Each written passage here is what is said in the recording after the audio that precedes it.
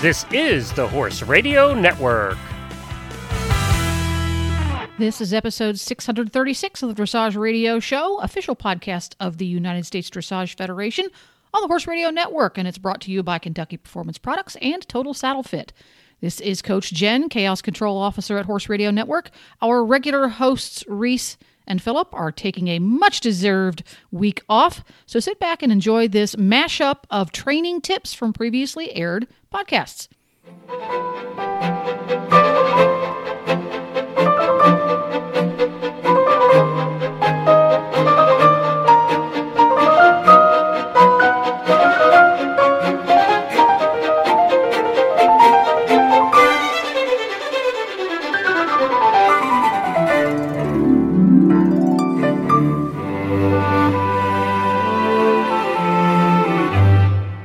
Michael Bragdell, the head trainer at Hilltop Farm, stayed on the line with us. Michael, what's your tip for the trainer tip of the week?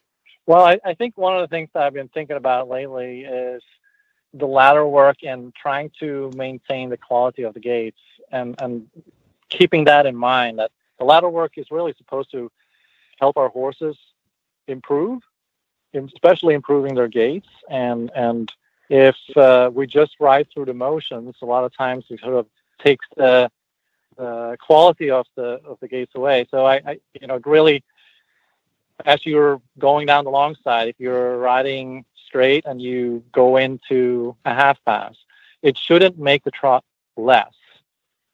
It should at least stay the same. And I think with time and experience and with strength, hopefully you can let the trot grow within the half pass, if you want to call it that. Yeah, I don't know if that makes sense or not. But yeah, no, I think it does. And Phil, this has also been on your pet peeve list for the last couple weeks, wouldn't you say, or in general? Yeah, just in general. I mean, riding leg yield especially, I tend to have a little, mostly lower level students. And somebody wants to achieve a really good leg yield for a 9 or a 10, that's what we should always be doing. You must see, if you want that highest score, you must see the exercise, the leg yield, like Michael said, to improve the trot so that when you come out of the leg yield, your trot is bigger, more expressive, more swinging. All of these things that we try and do are not just tricks. Like, it's not just about going, forward and sideways, but it's really about how does it help the horse get stronger and become a better athlete. So leg yield is one, and as you work your way up through to shoulder in and travers, we see a lot at shows and in training that they achieve the angles and the bend that is described in textbooks or in the tests, but we don't see the horses becoming more athletic. And I think that's the end goal for our training, and something to think about as a rider. Once you've taught the idea of the movement, to also teach the purpose of the movement to make the horses more balanced and better, and to make the gaits better. Well, and I think that's it, right? I think that's the sum of all the parts is if you're doing the movements and the gaits get worse, you're not doing the movement correctly. I think that's the best way to put it.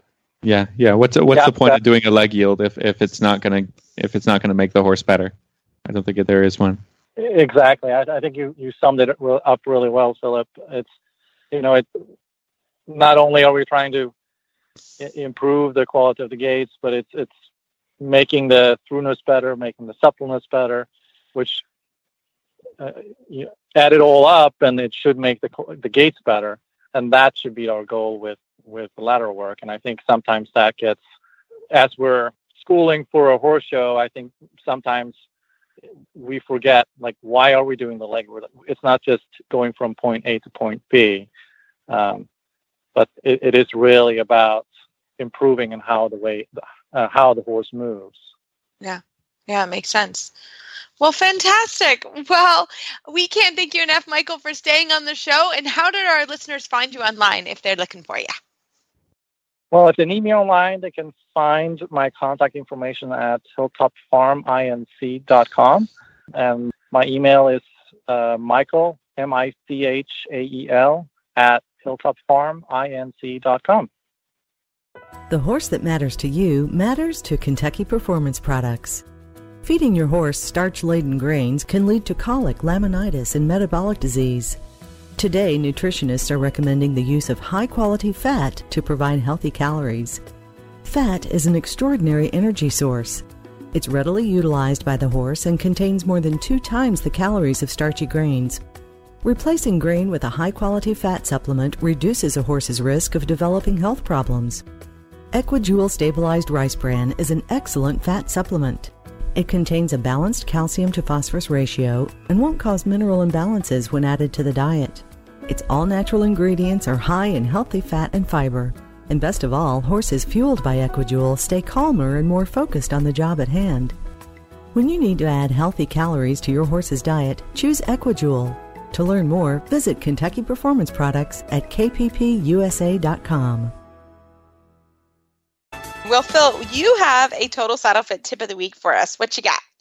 Well, I'm just going to bring you something that's been bugging me for a couple of weeks, just training things that I'm going through with, teaching students and riding myself. And I thought that we'd bring back some more tips about the 10-meter circle, because this is a movement that gets introduced kind of early. In first level test 1, you've got to do a half a 10-meter circle, back to the track sort of movement. And then in second level, there's lots of them. Third level, you have to do them in canter, So it's a fundamental movement, and I see it performed poorly a lot.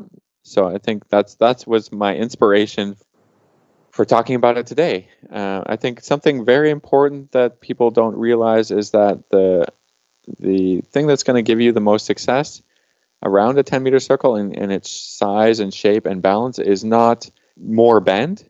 I see a lot like riders that want to really bend the neck a whole lot and pull on the inside rein, which leaves the purpose of the exercise really somewhere not happening. So the point of the 10-meter circle is to improve the bend in the body. So if you're bending the neck a whole bunch and a ton, you're actually going to find that the horse is bending the body less and less and less because they can escape whether through the outside shoulder or the outside hip. You'll find your horse really much more difficult to steer, very difficult to get around in the correct size and shape of that 10-meter circle, and all kinds of problems. So when I'm introducing the horses to a 10-meter circle, I actually want to start with a little bit of counterbend. By doing that, by taking the nose a little bit to the outside of the horse's body, I can actually get the shoulder around much more and create the right size and shape of circle, and actually control the horse's body better as long as I'm using my outside leg correctly, a little bit behind the girth, and trying to, what you're trying to do is to push the horse around the 10-meter circle, not pull them around the 10-meter circle. So when you do that, you're able to, balance the horse better through his body. The horse is more capable of stepping underneath himself with the inside hind, not losing the hips to the outside. You're able to control your energy a lot better because you're not pulling on the mouth. All these great things. And then slowly I'm going to introduce that. And once I've got the size and shape correct, then I'm going to start to introduce a little bit of inside bend to the small circle, and really trying to maintain the tempo and the horse's energy throughout that circle. And then you're going to have success at making actual 10-meter circles. But it's very obvious when you're going over the center line that it's not 10 meters. And people struggle, and they try and pull more and more on the inside rein, and they struggle, and then it gets worse and worse and worse. So just try a little counterbend through your small circles. I think you'll have a lot more success. So that's my tip. That's what I've been harping on. Maybe you have some additional thoughts on that. No, yeah. I think that's great. And just in general, 10-meter circles are a place. And I learned this. I scribed 1 year for young riders here when it was here. And there's a 10-meter circle in the Prix St. George. And I will tell you, those kids did a great shoulder in, did a great half pass, but their actual... Their circle. It's 8 in St. George. It's 8. I'm sorry. It's 8. Yeah, it's even smaller. But it was even smaller. But they would write 10. They make it 10 in the St. George. You see lots of 10-meter circles. Oh, and nobody rode those well. And it was like, oh man, they are literally the same points as the shoulder and in the half pass. So you're like, oh my gosh. So I learned that lesson to pay attention to those circles because they are really a place. Hard, they're and hard. they're fundamental to training. Mm-hmm. If you get it right, like a judge, a trainer, like everybody's like, yes, that's how you develop the horse, right? Right. So I love that idea of the little counterflexion such, really controlling the outside shoulder and controlling the outside rein, because that is part of it. So I think that's a fantastic It's a big tip. part that people fail to, people think about bend as always through the, what they can see in front of them, right? Mm-hmm. Through the neck, through the jaw, but actually, everybody will tell you as you develop the horse up to FEI levels and further, like the straightness of that piece of the horse is just so important. Huge. You have to be working on bending the body. Yep. So, huge. Anyways, Well done. That was my tip. So, Phil, you have our Total Saddle Fit trainer tip, which was a listener question, and I'm going to try and shed as much light on this as I can. So do you want to start us off? Okay, this is an email that we got from Arlene. It's all about nationals, so I thought this would be a great tie-in. She says that her daughter has qualified for nationals for the first time, also her first year as a professional. So here's the 3 questions. Question 1, is it worth it to go to nationals for one class? Yeah, so I'm going to nationals for one class this year with one horse. So I will say, for me, I do live 10 minutes from the horse park. So, I will put that in a caveat on this whole discussion. But I try to go every year to the nationals that I can make it. Again, it's a great environment. And it's becoming more and more prestigious as it continues. So, and riding, anytime you can ride, and I think, Phil, you understand this. I think, when you qualify, you think, oh, yeah, maybe I'll be able to do this next year and the year after and the year after. And what you find out, I think, as a professional rider is it doesn't always happen. You don't always. It doesn't always come together. Yeah. Yeah, it doesn't always come together. So I have a rule with myself and my students, and that is if you make the national championships, you need to go. And that's what I would say here is your daughter made it. She's becoming a professional rider, to be able to ride with other professional riders and what I typically call professional amateurs, because a lot of the amateurs, that make it to nationals, they had to go to regionals and they had to make it, and then they had to keep the horses sound and everybody healthy and get to Kentucky. So I do think it's definitely worth coming, and it's I've been a few times, and it's becoming a bigger and bigger environment. I think it's cool to ride at a show where everyone had to qualify to be there. It's kind of a privilege, and I think the environment is really everybody's trying to have a good time and meeting people from all across the country. So there's some networking happening and stuff like that. So I think it's kind of a big deal. We don't have in Canada, and I wish we'd had something, Yeah, exactly. So, all right. Well, here's question 2. Since their regionals are late, they're wondering about accommodations. What are your tips here, Reese? Yeah, so the horse park's actually, I actually live in the town where the horse park is, or maybe the horse park is actually in Lexington, but it's on the north side of Lexington. So the next little town is the town I live in, which is called Georgetown.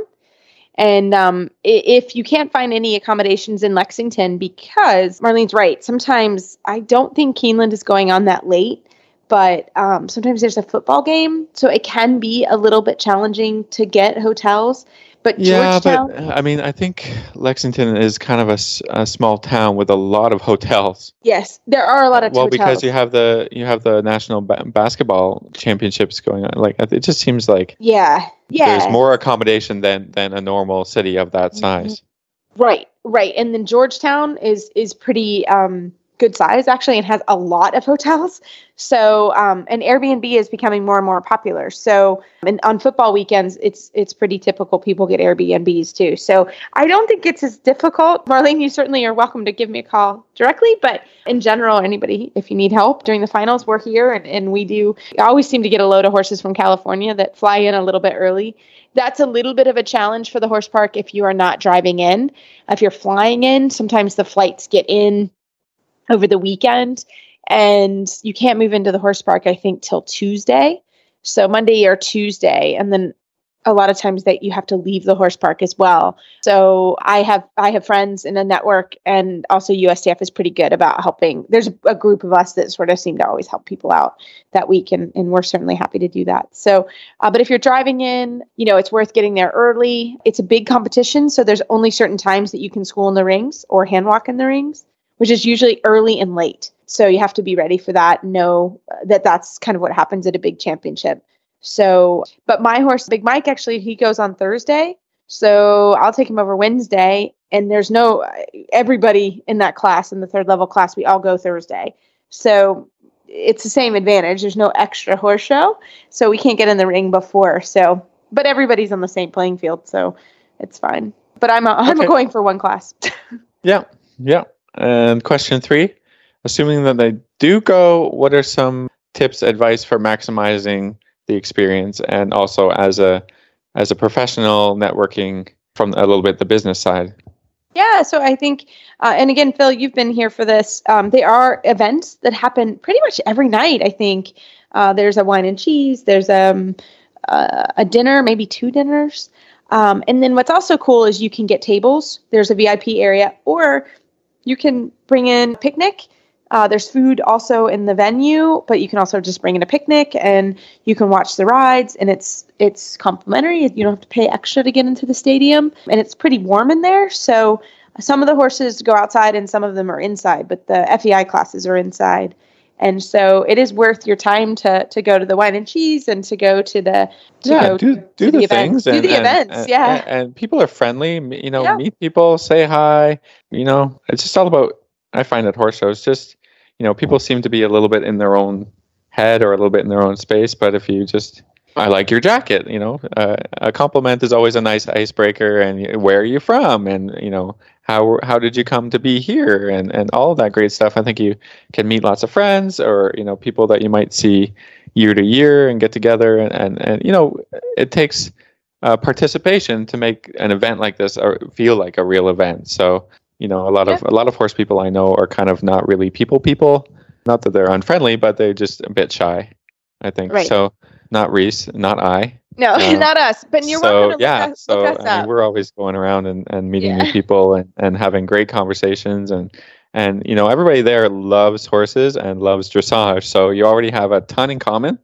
So I think just kind of get yourself out there and watch the show, see as much of the show as possible, because there's lots of learning opportunities, whether it's in a warm-up ring or whether it's watching some classes or, just seeing some people that you've heard about before, like in professional wise. I think Michael Bragdell always goes, and I like to watch his rides and sort of, you can do a little analysis and learn something. So that's the benefit of there being a big show, is that there is a lot to see and to soak up and that way, and talk to the vendors. They're always really super friendly. And there's good vendors. I think the Brook has been there the last few years. So, talking to them about their fundraising and helping out with the Brook is always a great idea. And lots of great stuff to see and experience.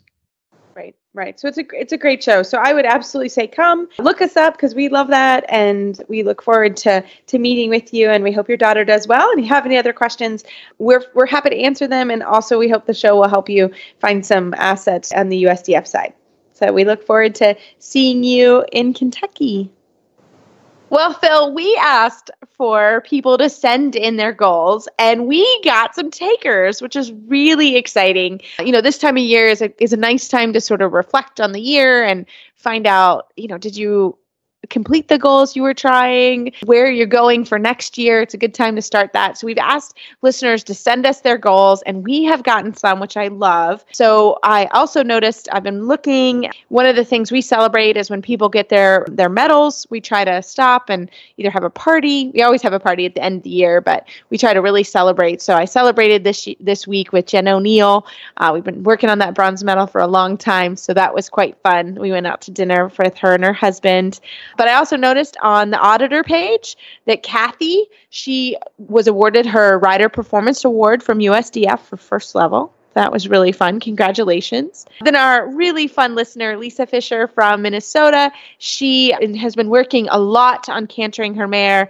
She's been doing that for a while, and I'm really, really proud of her. And she's really worked very hard on that. So I'm really excited and happy from her. And also Nancy wrote in, we did a trainer tip with her mare a few months ago, and she says it's going really well and the mare's going super forward and they're having a great time. So keep the goals coming, Phil, and I love them. Congratulations. Yeah, I was really, really happy to hear about that. And, just people out there and enjoying their horses and enjoying training. That's what dressage is all about, training and a smile on everybody's face.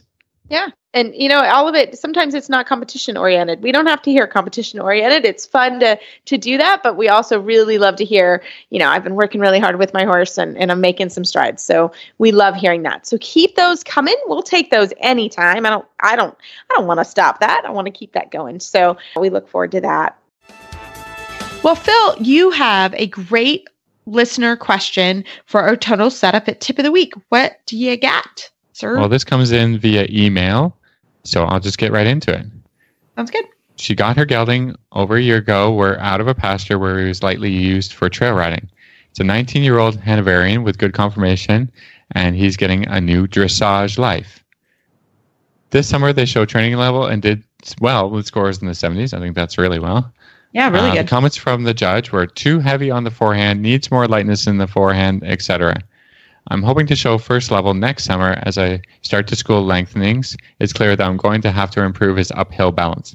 Any tips or exercises that you can recommend for developing uphill balance and impulsion early in the training process? Much appreciated, Greta. Okay. Well, I think this is a real common question, right? I think, we tackle this on a daily basis, and there is a big jump between training level and first level, right? Training level, the requirement states it's a level balance, while first level, it's an uphill structure. So that's really important to know. Like, that's the first time the horse does need to start to be a little bit uphill. Doesn't have to be uphill the whole time, but there has to be an uphill structure. So I'm dealing with this several times a day, actually. A lot of times it has to do with the horses, right, that they're learning the bridge from the hind leg through the rider to the bit, and they're learning how to connect the hind leg to the bit. So a lot of times, especially because he's an older horse and he was out to pasture for a bit, so I can guarantee he's got a strength issue, and that's very common, right? And as you're kind of going back to the gym, it's normal for the horse and the rider to say, "Oh my goodness, this is quite hard," and the self carriage is an issue. So a lot of things that really help this horse, and we've talked about this several times on the show, but keep those transitions going, right? And transitions where the horse is actually quite quick behind, we don't talk about and we don't know, but I have a feeling this guy is probably not our most active horse. So a lot of times horses that are kind of slow and on the forehand, right? They don't want to use their back and they don't want to use their hind legs. So one of the things that we need to do is strengthen those hind legs and get them more active. So a lot of transitions, but not just transitions like trot, walk, obedient, but trot, really active into the walk, right? And then a really active transition back to trot will really help. And so a lot of times we do this and we call it fancy feet or quick feet, right? That the horse comes back and they're quick behind and they make quicker, faster steps behind that help shift the balance from the horse being on the forehand to bringing the hind leg back. Other things that can help are hill work. I'm blessed here in Kentucky. We have great hills. Treadmill work, right? The horse walking on a treadmill or going uphill will also help. But it generally is the horse doesn't want to carry weight behind, which is a very, very common issue. And a lot of that is just going to be strength, very similar to if you go to the gym and you were to do squats. It takes a little bit. And I have a feeling that's kind of what's going on with this horse. Phil, what you got? Yeah, I think the other part of that is a little bit the connection between horse and rider. And, feeling the rider has to drive the horse a little bit more forward, especially if you're going for some lengthenings, but also resist a little bit in the contact. So the horse doesn't just get longer and fall flat on their front legs. So especially in the beginning, the rider has to support the horse's front end a little bit because they don't have the strength to do it themselves, and you have to show them the way. So be careful that in your forwards transitions from walk to trot or from normal working trot into a lengthened trot, that you don't just throw your hands forward and hope that the horse gets lighter, because you're not providing enough uphill structure for the horse to be able to push up, right? So there is going to be a little bit of a requirement for the rider to support the horse a little bit until they learn what you're asking for. So part of it is just bringing the horse more together. So not only are you riding the lengthenings in your daily riding, teach the horse first level, but you have to ride a little bit the other way with the horse and teach them a little bit like introduction to some collection as well, that you can not only lengthen the horse from working trot, but you can shorten the horse from working trot, just a little bit. And both of those things will help the horse to learn a little bit more of the difference as you start to work towards the extremes of how short can you make the horse, how long can you make the horse, and that takes contact. And that's a little bit what the riders are missing at this level sometimes, in these lessons that I teach. Day to day, it's what everybody's working on, what everybody's getting their horse to do to balance better. Yeah. I mean, I think it's a very common problem. And I also feel like riders need to understand that this takes time. This isn't something that just happens overnight. So I think that's really important to know, right? That it's not going to happen overnight. It's just kind of like if I were to really go to the gym, it doesn't happen overnight. So keep working at it. Really, truly keep working at it. It will come. Lots of transitions. Don't get frustrated. And we think it will really help.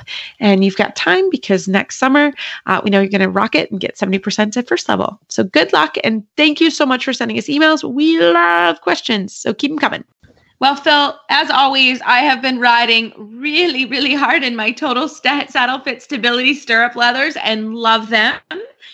And Karen Isberg and Oreo, she's on the show quite often and we love it.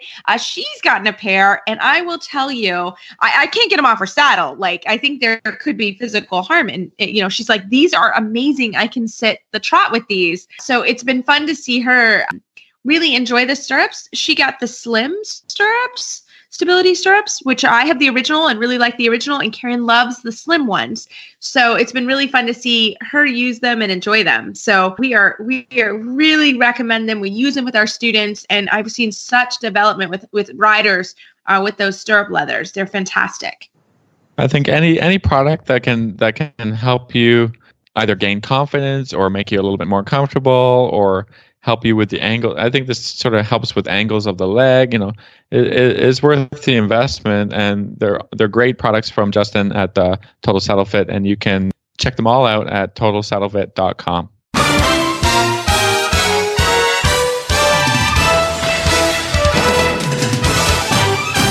This week's dressage training tip is brought to you by Total Saddle Fit, home of the shoulder relief girth, at totalsaddlefit.com. Well, Phil, it's you and I for the Total Saddle Fit tip of the week. What you got for us? Well, we were just discussing before the show what we wanted to talk about, and we kind of came around in a roundabout way to talking about contact, which is always a difficult topic, and elbow placement, and sort of getting the right feeling of your horse's mouth.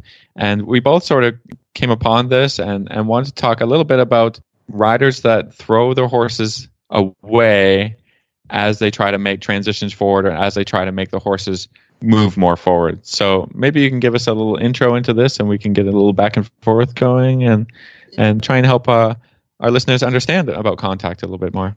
Yeah, no, I think it's, because you said, as we're trying to, pick the tip, like what did you work on today in your lessons? And I taught 2 lessons, and this was literally the topic in both lessons. And one rider is working at first level, and one rider's working at 4th level, and working on sort of creating sort of that positive tension, right? Coming from the elbows. And I think the question is, when do you give and when do you take?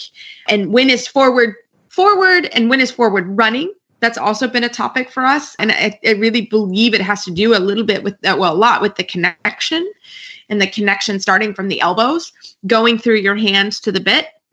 Obviously, there's a lot of a seat component to that as well. And you have to say that when you talk about connection. But that was a big theme for us today here at the farm at Maple Crest South, was how much connection do you have, and when do you sort of dial your aids up and when do you dial them down? And then Phil said, this has really been a big issue for me when you're having riders go forward. And I think that's the issue, right? Is I like the idea of dialing the aids and that idea of dialing the pressure up and dialing the pressure down. A lot of riders I found have their dial, if you're going kind of from 0 to 10, their dial's up at 10 or, 9 or 10, right? They cannot pull anymore or they can't have any more connection. And I stop that rider and say, whoa, let's go back and dial that connection back. Set your elbows, that you have a straight line from your elbow wrist to the bit, and obviously that your seat's in the saddle. And let's dial those aids back so that if you're at 1 or 2, you can go to a stronger connection from your elbow. You can also go to a lighter connection, if that makes sense. See where I'm going with this, Phil? Yeah. But I was also thinking about it in the other way a little bit as we develop horses and we develop riders, especially in the dressage forum of things. When I'm developing a horse from a young horse, I have to lessen the contact to sort of get them to move forward to the bit because in the beginning they don't understand how all that connection sort of works. And riders, we do the same thing. We say, okay, we're going to go forward, we're going to lighten up on the bit, push the horse and allow them to go forward. But that would be dialing the aids, right? Like dial them down. Dial it down. Right. But then you sort of have to say to the horse in the horse's training and in the rider's training separately and together, if you want your horse to become connected or come on the bit or get round and use their back, if you are throwing away your hands and then just pushing forward, you're not going to get that connection. So you have to teach the horse, you have to teach the riders to say, a feeling on the bit of a little pressure doesn't always mean slow down, and it doesn't always stop them from being able to go forward. Right. And that's a really tough concept because you sort of, and it's tough to learn and it's tough to understand and it's tough to teach that you should have some pressure while you make an upwards transition, so the transition can be uphill and from the hind legs. If you resist nothing up front, the hind legs will not get closer to the front legs. Right. They can't come onto the dial. Right. Yeah. If your dial's 0, right, there's nothing to push into. Right. Yeah. There's nothing to bring the horse uphill. There's nothing to connect them over the back. You have to be able to create a bridge, of the spine, of the neck muscles, that bridge is created through a connection, which means there can't be nothing, 0 in your hand. Right. Sometimes there can be, but the more you want to create collection, the more pressure there has to be between your hand and the bit and your leg and your hand and the bit so that you can create that collection. And it's not going to just happen because you wish it to happen or happen just in the downward transitions. It's most important to teach that in the upwards transition. How are you going to get the hind legs closer to the front legs? You have to resist the front legs a little bit. But I mean, that takes years and years and years and years and years of training and feel and timing. Yeah. Because you have to hold with the right amount of pressure. You have to use your leg enough to create enough forward propulsion and all of that things. But too much of the time, I see riders who want to develop towards collection, second level, third level, fourth level, but just not having that concept that you can't just throw the bit away, throw the reins away every time you want to go forward. Right. Yeah, and that's in forward, right? Forward on a young horse is different than forward on an FEI horse or fourth level horse, right? Like they have different meanings. And so that's where the connection and contact has to play a different role in there. Because if you don't have that role, then that's where you get into trouble.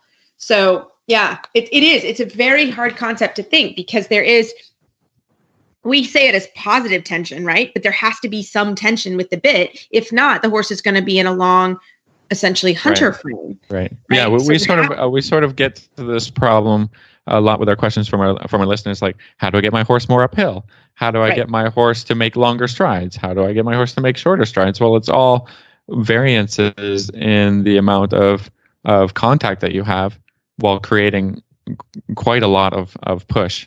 But you have to push. If you're going to get past first level, you have to push against something. Yes. Right. Exactly. So, and using the dial and sort of playing with that, investigating that, training that, and that's how you make your way forward through the training scale, through the training pyramid of getting towards those higher levels and higher increasing impulsion instead of speed, and all that is through a better feel of connecting to your horse's mouth. And I know it's we talk about it and we just say, okay, it's easy. You just you resist and you push and then it just happens. It doesn't. It happens over time through training and developing. But I think the first concept that riders have to get in their head is that as they go forward, they are going to feel the horse's mouth in their hand a little bit more. And it's a little different for every horse, and you have to experiment and you have to, keep trying. Yeah, for keep sure. Working on it. Yeah, and it changes, right? You may get it and say, oh, I got it at first level. Well, then you go to second level, or you have it at second level, right? The requirement changes. Yeah, at third. or I have it in walk, and then I have to make it in trot, and then I have it in trot, and I have to make it in canter, and oh my goodness, the horse really hates to have me resisting a little bit as he canters around. That's and through those steps, you lose confidence a lot. Even you and I, we sort of are second guessing our training all the time, and we have to have people come in and give us the confidence and say, yeah, you're on the right track. You got to just kind of push through this sometimes, and the horses don't always understand, but we spend the time to help them and help the communication happen, and eventually we end up somewhere. Yeah, we end up somewhere. Well, we love it. Well, as always, if you have more questions about this, feel free to give Phil an email or an email or Facebook shout out, because it's a huge part of what we do, and we love it. So keep those questions coming. And if you have any more trainer tips you want us to talk about, we like doing trainer tips. We haven't done some in a while, and we always like doing it. So as always, you can do that. You can find our show notes and links to today's guests on our website, dressageradio.com. Like us on Facebook, just search Dressage Radio Show. Follow us on Twitter at Horse Radio. My website is maplecrestfarmky.com, and my email is reese@horseradionetwork.com. I think the best way to find me is on Facebook, or my email is philip@horseradionetwork.com. I'd like to thank our sponsors for allowing us to put on the show. And don't forget to check out all the other shows on the Horse Radio Network at horseradionetwork.com. Everybody, keep your heels down and your shoulders back, and we look forward to talking with you next week.